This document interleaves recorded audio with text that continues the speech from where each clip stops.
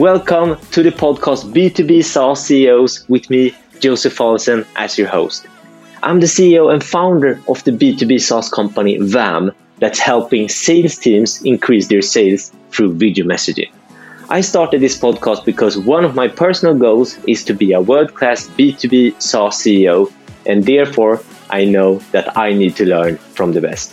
So with that said, let's jump into the episode. Hi, my name is Johnny Warström. I'm the co-founder and CEO of Mentimeter, and you're listening to B2B SaaS CEOs.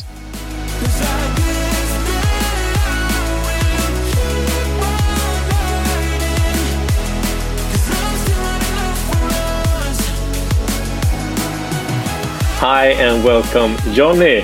Thank you very much. Thank you for having me. It's a pleasure to have you here. And for the record also, you're one of my role models. You are an angel investor of mine. You are one of my mentors and you have helped me so much before. So it's an honor that you take 30 minutes to be in the podcast. It's the least I can do. I really like what you're doing. Thank you so much for that, Johnny. And let's jump into it. The elevator pitch. What does Mentimeter do? So Mentimeter, we change culture, actually. We change a culture of talkers into listening leaders. And we enable this by having a platform where you can engage your audience or participants in meetings and presentations. I've never heard this pitch before regarding. Is this new? No, I'm testing out a few new things. So from talking to listening, that we've been using for quite a while. But what we noticed when we talk to our biggest clients, where we have thousands of licenses in many of our customers, it's that it is actually a culture shift. It's not a cool feature that they use in one or two meetings. But it actually becomes the norm where leaders, listen to employees, customers, etc., and that culture shift, you cannot, you can't roll it back. It becomes a new way of doing things, and the old looks stupid. Who does a one-way Google Slides or PowerPoint when you actually can listen to your colleagues? So yeah, we do change culture. Amazing. And I also see what you're doing here, because then immediately Mentimeter is a must and not a nice to have. Yeah, but it's actually driven. It's not I think the way we built the organization is very much not by pitching our way into greatness, if you would say. Like we build a product that slowly over the 10 years that we build our product and our company has grown into this. So at first we'd only had a single license possibility. You could only buy the product by being an independent leader. And then slowly 2016, 17, we started to sell what we define as enterprise, but it's like organizational wide deploy of licenses. And now today, almost half of our invoiced revenue comes from these organizations buying the service. So very much like, yes, it's a new way of talking about it, but it's very much organic, like how we come here to become a must-have product and not a nice-have product. So yeah, it is a bit of a change, but it becomes very organically from how the product is used. Nice. And I'm going to jump forward now to the next question, because you smoothly, I don't know if it's so smooth, but you said, how did we come here? Because my next question is, how did you, Johnny, end up as a CEO? How did we come here? So when we founded Mentimeter, we did Mentimeter was a weekend hack. So we played around with the product we self-used. So we developed Mentimeter on the weekends. We took it to work during the week, and then we continued to develop it during the weekends. So at the time, we were 4 co-founders. So we knew each other from university, but this was way past university. We started working. And the only one of us 4 who wanted to do either marketing or sales, or was interested in the kind of like the corporate side of company building was me. So when we also set out to create an aktiebolag, and when we started to raise capital, which we did like the winter between 2013 13 and 14, I said like, okay, no, we sat around the table pretty much and like, what roles do we have? And I said like, okay, I can be CEO if no one else wants that role. And everyone definitely didn't want that role. There was a least interesting role on their agenda. They're more product and tech people, all those three. So it became very natural. I've always had an interest for company building. I'm very intrigued with how the other people build companies, the structure, the financing, the corporate stuff of building a company. And then I love sales, which both makes it good to recruit and then sell the products. And one thing that is so inspiring to interview you is that you are really the real deal. Like you said, started from a few co-founders with a weekend hack. And now you just closed recently your last round that was over 40 million euros, right? Yeah, or almost the only round. Like we only have an angel investment. Yeah, that's true. So that is quite crazy jump. It is a crazy jump, and to be really honest, like we were still a profitable company. So just to continue building in the crazy speed that we're building things, like we had a plan of growing our organization with 100 people 2022, and we could have done that by ourselves by just investing the surplus of how it's still generating in the company. But these like investors that we're getting in now are really great investors. They have really high reputation in the Swedish market, and they've built companies, very impressive companies, many times over. And with the extra funds as well, we can do more things. We say in parallel than in sequence. One thing of being a profitable company is that you wait for the money to come in, and for those money to come in a year or 2 or 3 years. And what we're doing now pretty much is like taking that money that we know will come in, like we have so good predictability, and we take the investment now instead, because we know what to invest in, but instead of waiting, we want to do it now. Once again, I told you this. I think I both text you and write on LinkedIn, but congratulations, Johnny, to the success with the round. Let's jump back to being CEO. What do you like the most about being a CEO? But I like the complexity of it. I like the problem solving. I studied electronic engineering, so I'm almost an engineer. I didn't quite pass all years at KTH, all courses. But what I really loved with KTH and was the math and the problem solving. So you are a dropout from KTH? I'm a dropout. Yeah, I am. That is a good headline if I'm going to spin it. So that is a good quick question for me to jump in. Yeah, but it's not one of those cool dropouts. It's not that, I dropped out to start Menti. Menti happened many years later. This is more that I dropped out because the last 3 courses was too hard. So I didn't manage to take them. And then I got a job instead and started working. So it's not as a cool story as you think. Well, but if you're still going to angle the headline, you can still say the dropout. That's fine. Yeah. But yeah, but then so problem solving and complexity, because that's what I love, and that's what I still love with the job. I think that it keeps being very complex and very hard to solve, and there's so many problems every day, every week, every month that we try to solve, and it's the aggregate of those problems that you solve that is the company that you build, and that I'm very, very fascinated with and intrigued by. Why are you intrigued by that? If we narrow it down a bit. Well, I think it's just hard and complex. I like hard things. It's things that might not, not everyone can figure out, or there's many ways of solving a problem, and you need to find out what way fits you the best. And that complexity in itself is something that I really enjoy. And have you always have this mindset like you want to solve problem, or is that something you have evolved into?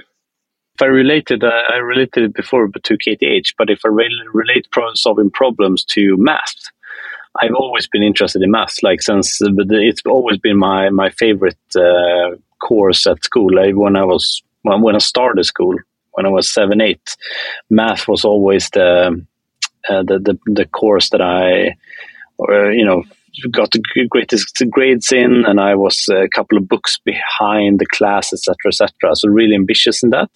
So there was some sort of curiosity. There was this magazines in Sweden like Kalankas, Kluriga, all those type of like kids compatible curiosity and elements. Those were things that I really enjoyed, even from a young age. So I think it just snowballed from there.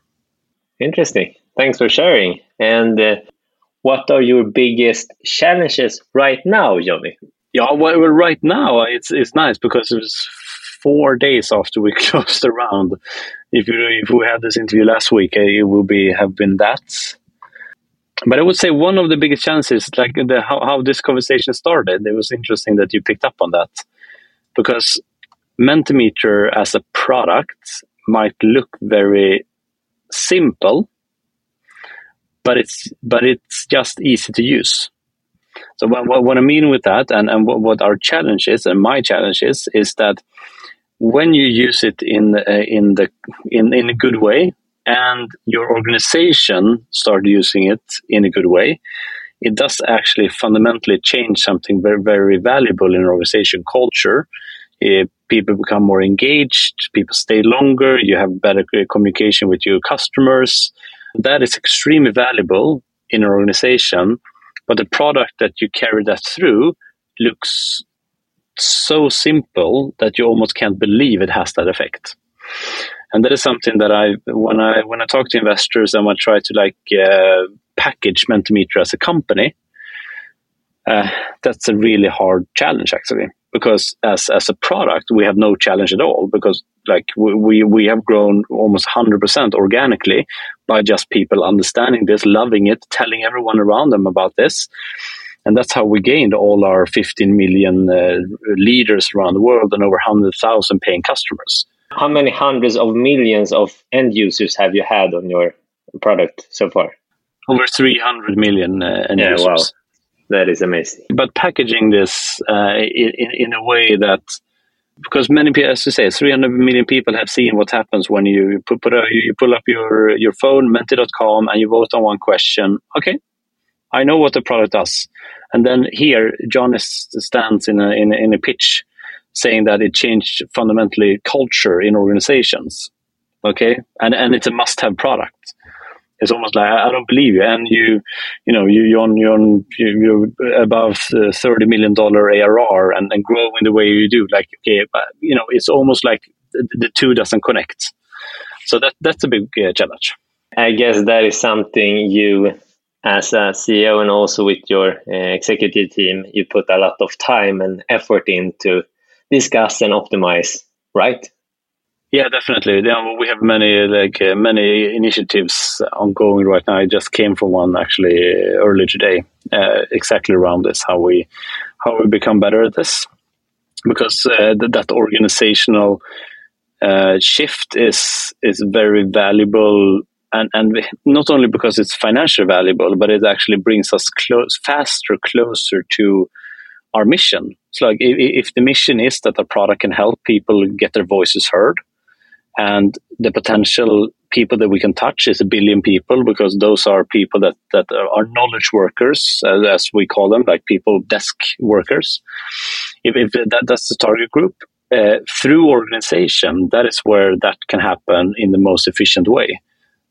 So really nailing that way of explaining this is super, super important to realizing our mission.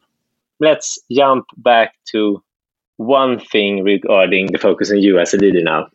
I asked about the challenges. Now I'm going to shift to the positive angle. What would you say? And if you want to be humble, please say what are some of your colleagues saying. What are your greatest strengths as a leader? The feedback that I often receive, the positive ones, is that I'd say two things. I'm very present in meetings. I have an easy way of excluding things that is not relevant at the moment. And I have a high ability to switch contexts. I think those two are kind of, if you talk more practical leadership skills, and a more personality traits. I think that I very much bring myself to work or as a CEO. So I think you really understand who I am, and as a person, I don't have different types of Johnnies. So when I go to work or not, and I think that is appreciated as well. It becomes a very personal relationship with everyone at Menti. Nice. Yeah, thank you for sharing so deep, and it's good for me because when I cutting the pod and listen again, I was like, oh, okay, I can do some extra notes, etc. Now I can have focus on you, Johnny, because how would you like to get approached? What is the best way to do an outreach to you? No, but I think email is a great channel. Like email is combined with Slack is my main two working tools. So it's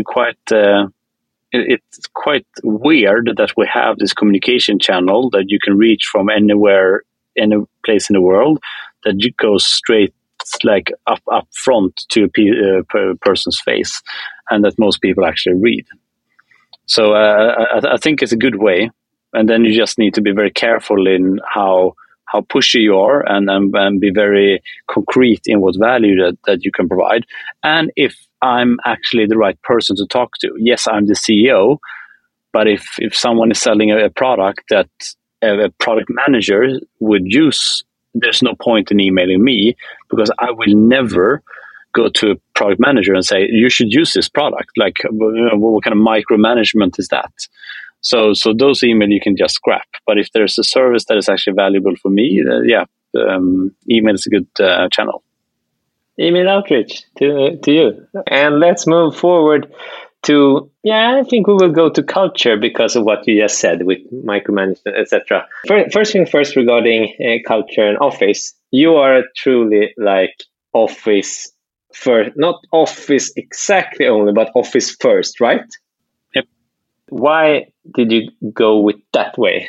Well, for us, we did we had the opportunity to soul search, because before the pandemic, it was standard, everyone was doing it. So we're like, okay, let's take when things was easing up, that we took the chance to really deep dive into why we were doing stuff, like really why, go down to the core.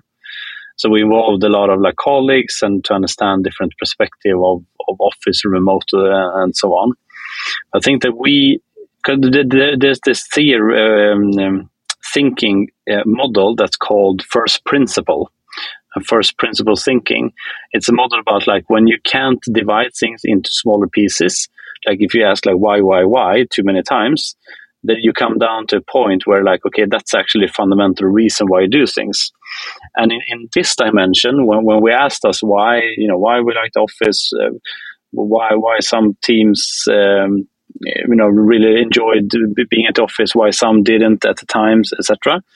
When we boiled it down, we came to a conclusion that it's actually a choice between the team and the individual, because the remote setting is optimizing for individual freedom, and we optimize for team output and effort and effect.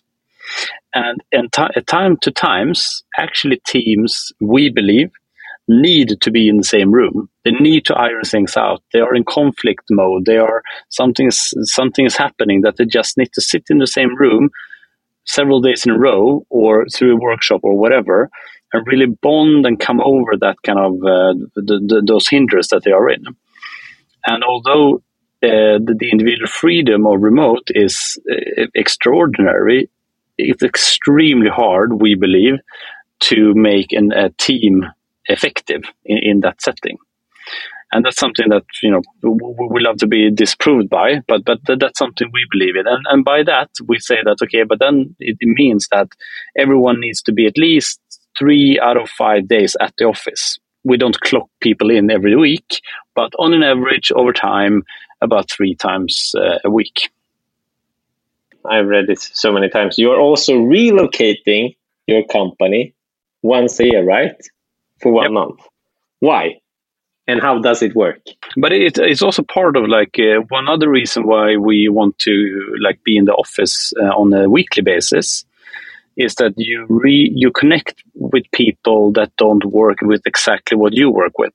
So it's one that you work with your team and you become efficient and you really make sure that you operate as a proper team with a common goal and everyone understands how you do that in an efficient way. But also a big value of meeting people in a company that you don't work with on an everyday basis is that you understand different sides of the business, you understand what's happening, you get the serendipity factor of the coffee machine. Everyone talks about this. We also have lunch at the office. So when people have lunch, they take lunch and sit down with a random colleague, which means that you have different discussions in every lunch, etc. And to the extreme, this happens when we do relocation. So that means that for a month every year, you can choose to work in an office and in a city where we choose. So last we went to Barcelona.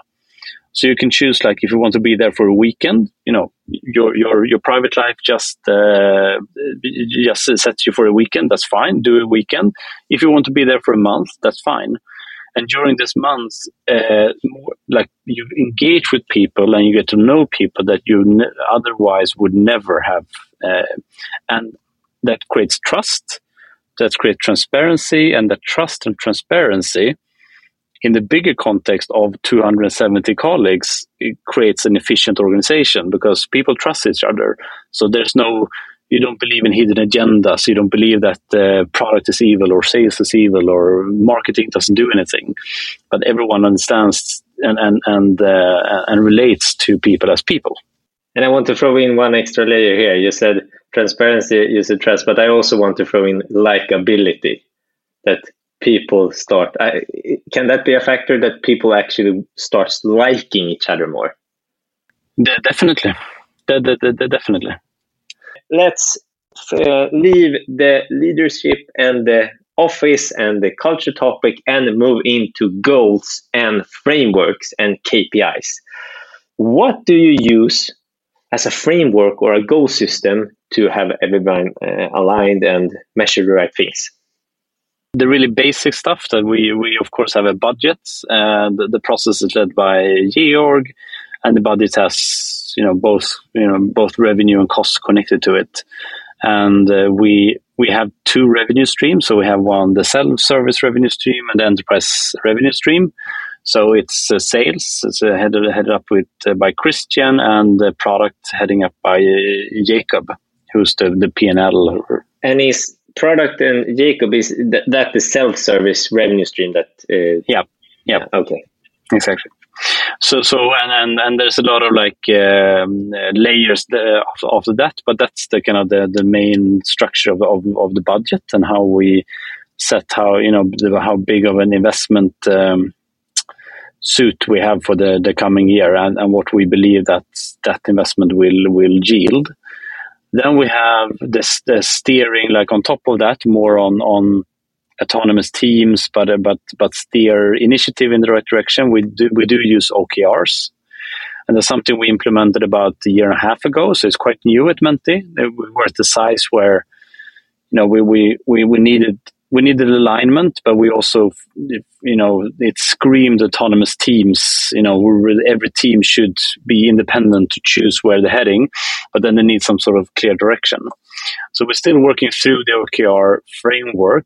We haven't, we're not orthodox OKR people, but more some sort of mellanmjölk Swedish fika version, where we still get it out, but it's also I believe that the challenge with OKRs is that there's so many other KPIs. So the question of okay, is KPIs, budget, or OKRs the most important, and how are they interlinked? and how do teams not get number parallelized and actually innovate and run fast instead of just staring their blind on numbers. So I think that's so that's how we steer the company. Last thing regarding this topic. Which 3 or 4 or 5 KPIs on a company level are the most important for you? But let me say one then. It's even better, right? Maybe I will fish for something more, but start with one. The North Star metric for us is active leaders. So leaders we say that are the ones who register and can lead a session with the Mentimeter platform, and leaders who are active during 1 month. That's the North Star metric. That's the North Star metric for self-service, North Star metric for enterprise. It's where the value of the product gets created, because that's how participant and leader connect. But it's also the virality kicks in. So the viral effect of the product and our entire go-to-market kicks in. So that's the North Star metric that we, for 10 years, has been focused on.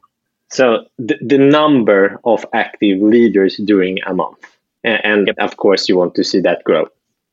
We want to see that grow, yeah. Really powerful. Thank you, Johnny. So we're going to close this shop now, and I only have a few things left. So the first thing here regarding wrap this up. If you would give yourself, when you were a younger CEO, an advice, what top 2-3 things would you recommend? What would that be that you regret you did and you would recommend a younger version of yourself to execute on? But one of the most obvious mistakes that I did, together with my co-founder, but I did when we started off Mentimeter, was that we didn't focus enough on how we would work together, but only on what we would do.